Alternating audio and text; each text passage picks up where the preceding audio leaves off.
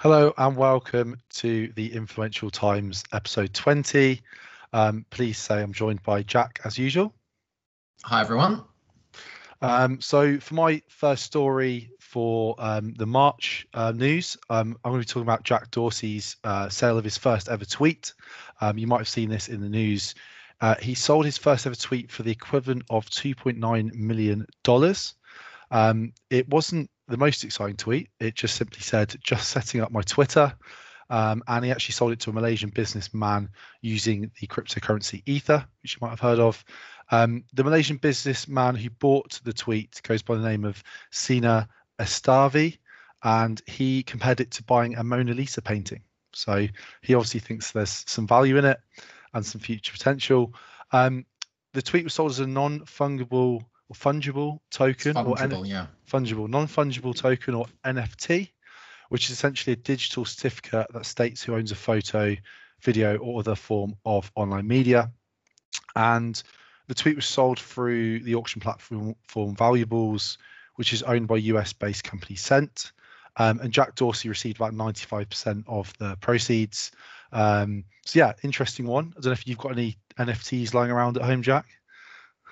No, not yet.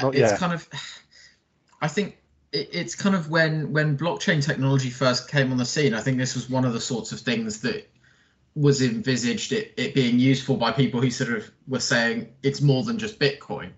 And I think from a creative perspective, there's clearly something in being able to kind of go, I made something, if you're a small artist or something like that, being able to say I made something, here's the true authentic version, knowing that a lot of content gets ripped and kind of stolen or copied, and sort of people could often easily hide behind sort of lack of enforcement or copyright, different copyright jurisdictions and things like that. The idea kind of makes sense.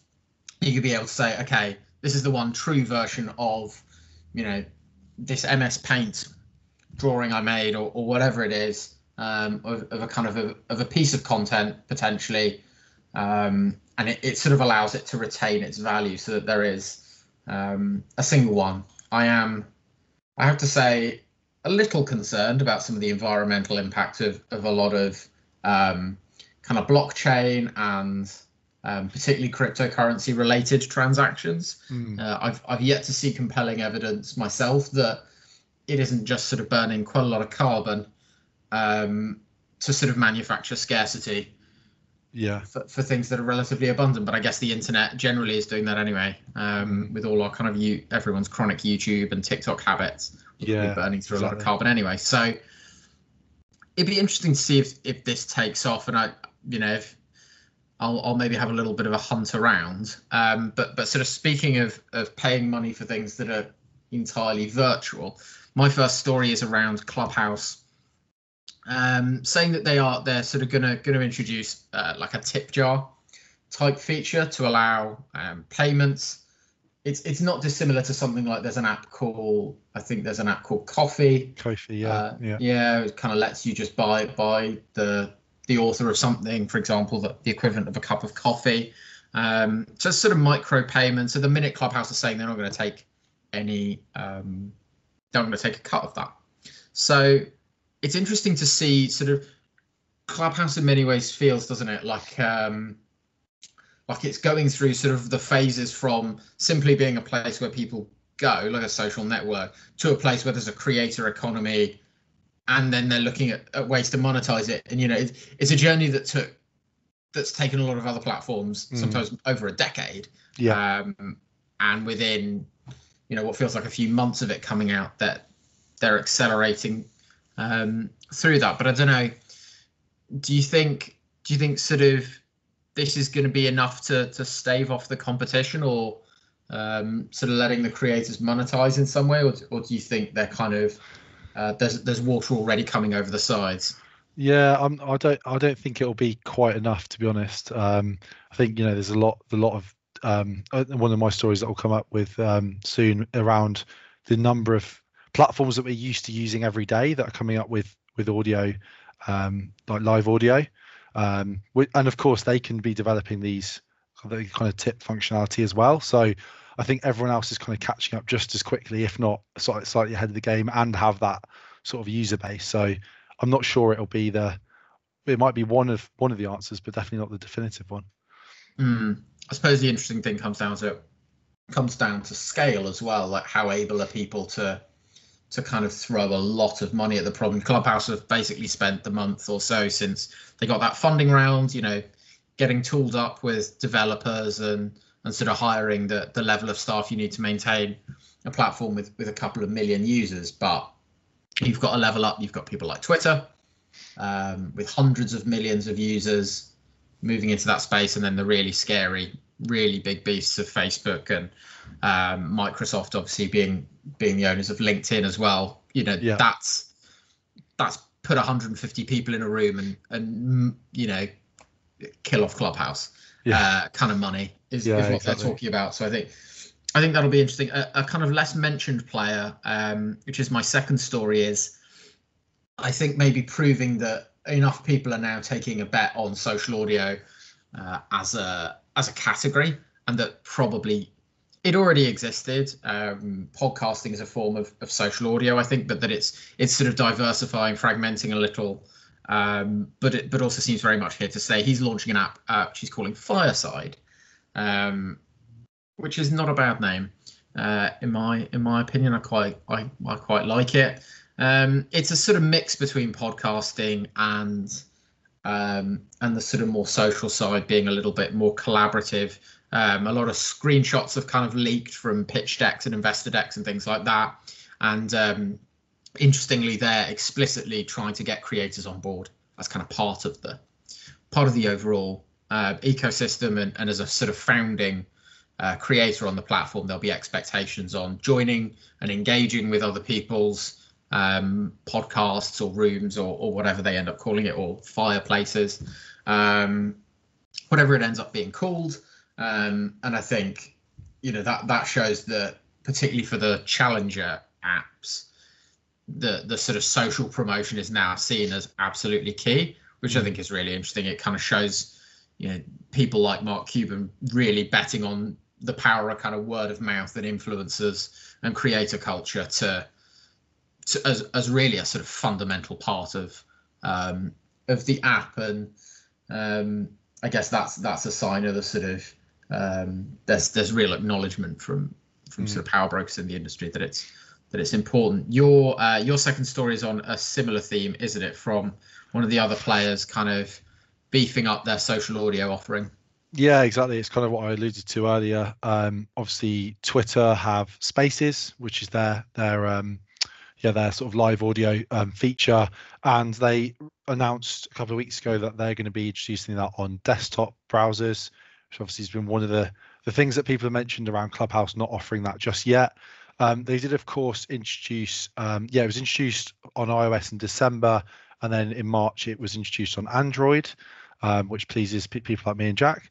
But yeah, I think it's just another kind of bid to compete for market share with Clubhouse, that they've now brought it onto desktop as well. And it'd be interesting to see how the uptake is on desktop as well as on iOS and Android. They showed some of the designs last week through one of their developers on Twitter. And the other interesting thing is that lots of the other platforms that we're very familiar with, so the likes of LinkedIn, Slack, Facebook, Spotify, are all proactively working on live audio features. So although it feels like Clubhouse kind of got in there early, as you were sort of saying, Jack, there's a lot of these powerhouses that probably going to have to do a lot of work in the background, and it's going to be a challenge for Clubhouse to keep it up, I think. Yeah, it's interesting actually, and it's in the same month that Periscope officially shut down. I think that came in March, and was sort of rolled back into Twitter as live video. I guess it's interesting. You can sort of see the journey that functionality of sort of live video has gone through.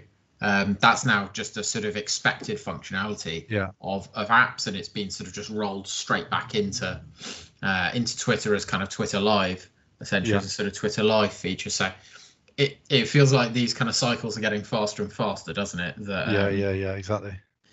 Like we just sort of we iterate all the way through to the final thing right away. But yeah, totally agree on on Spaces. It's just, if you've already got a decent following, I haven't got the article in front of me. Sorry, I thought you were going to talk about it. Tech or startup, that's all right. Sort of venture capital. No, so but the Twitter, we can just cut it from where you sort of went off, I think. like it would make sense. Sorry, I thought you were going to talk about it. Well, I'll take the existing audience that I have. I can supplement that with tweets afterwards. I can maybe have someone from my team if I'm at that sort of level of importance and influence. Yeah, I can maybe have someone kind of live tweet some of the key snippets from the space, or to tweet along and react. So it kind of seems like that lends itself better to maybe having a sort of package of content around it.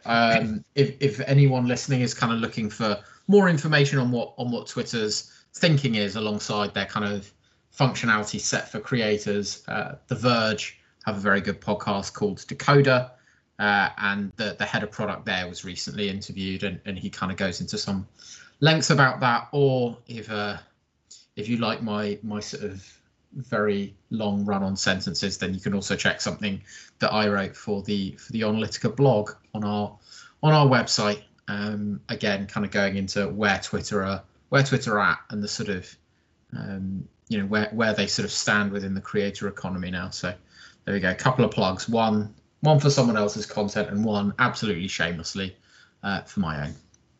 So I think that is just about all we had for this week. You unearthed something interesting in big parliamentary news. Obviously, Tom is a huge fan of parliamentary procedure in general, really into all of the individual committees, and he has found something that is going on at the committee for the Department for Culture, Media and Sport. So the committee have kind of put out a request for submissions of evidence on influencer culture, on how sort of people feel influencer culture exists in wider society, whether the types of people who sort of consume influencer content are aware of what's kind of going on, and whether there's sufficient public understanding of the sort of dynamic at large of money often exchanging hands for in return for sort of influencers renting out their audience. I was kind of I was a bit dismayed when I first sort of read an article about it. I thought, oh God, we all remember kind of all those senators questioning Mark Zuckerberg and some other tech executives kind of all just yelling about, kind of slightly incoherently about, like, can you tell me what's on my phone, and that kind of thing. And I sort of thought it might be a little bit like that, but actually I encourage anyone to go sort of seek out the link to submit your own ideas, because it kind of reads like someone has actually thought a little bit about the overall thing. My own 2 cents would be that the sector's already regulated by the Advertising Standards Authority and the Committee on Advertising Practice, who frequently hand down rulings. So it'll be interesting to see whether their role is changed, whether sanctions are toughened, whether regulations beefed up, or they're sort of given more scope to kind of get people banned or sanction repeat offenders more heavily. But one to keep an eye on. And if any of you feel that you kind of have something to say, I'd encourage listeners to maybe submit some evidence. We know that the sort of B2B with a slightly unloved cousin of influencer marketing. So it'd be nice if maybe those listeners who are UK residents submit their own thoughts on this. Are you going to be submitting evidence to Parliament, Tom? Oh yeah, for sure. Definitely. Tom loves to submit evidence to Parliament. Cool. Well, I think that's everything for this month's episode. We'll obviously put the newsletter out with the 5 stories, and yeah, we'll see you next time. Yes, see you next time. Thanks, everyone.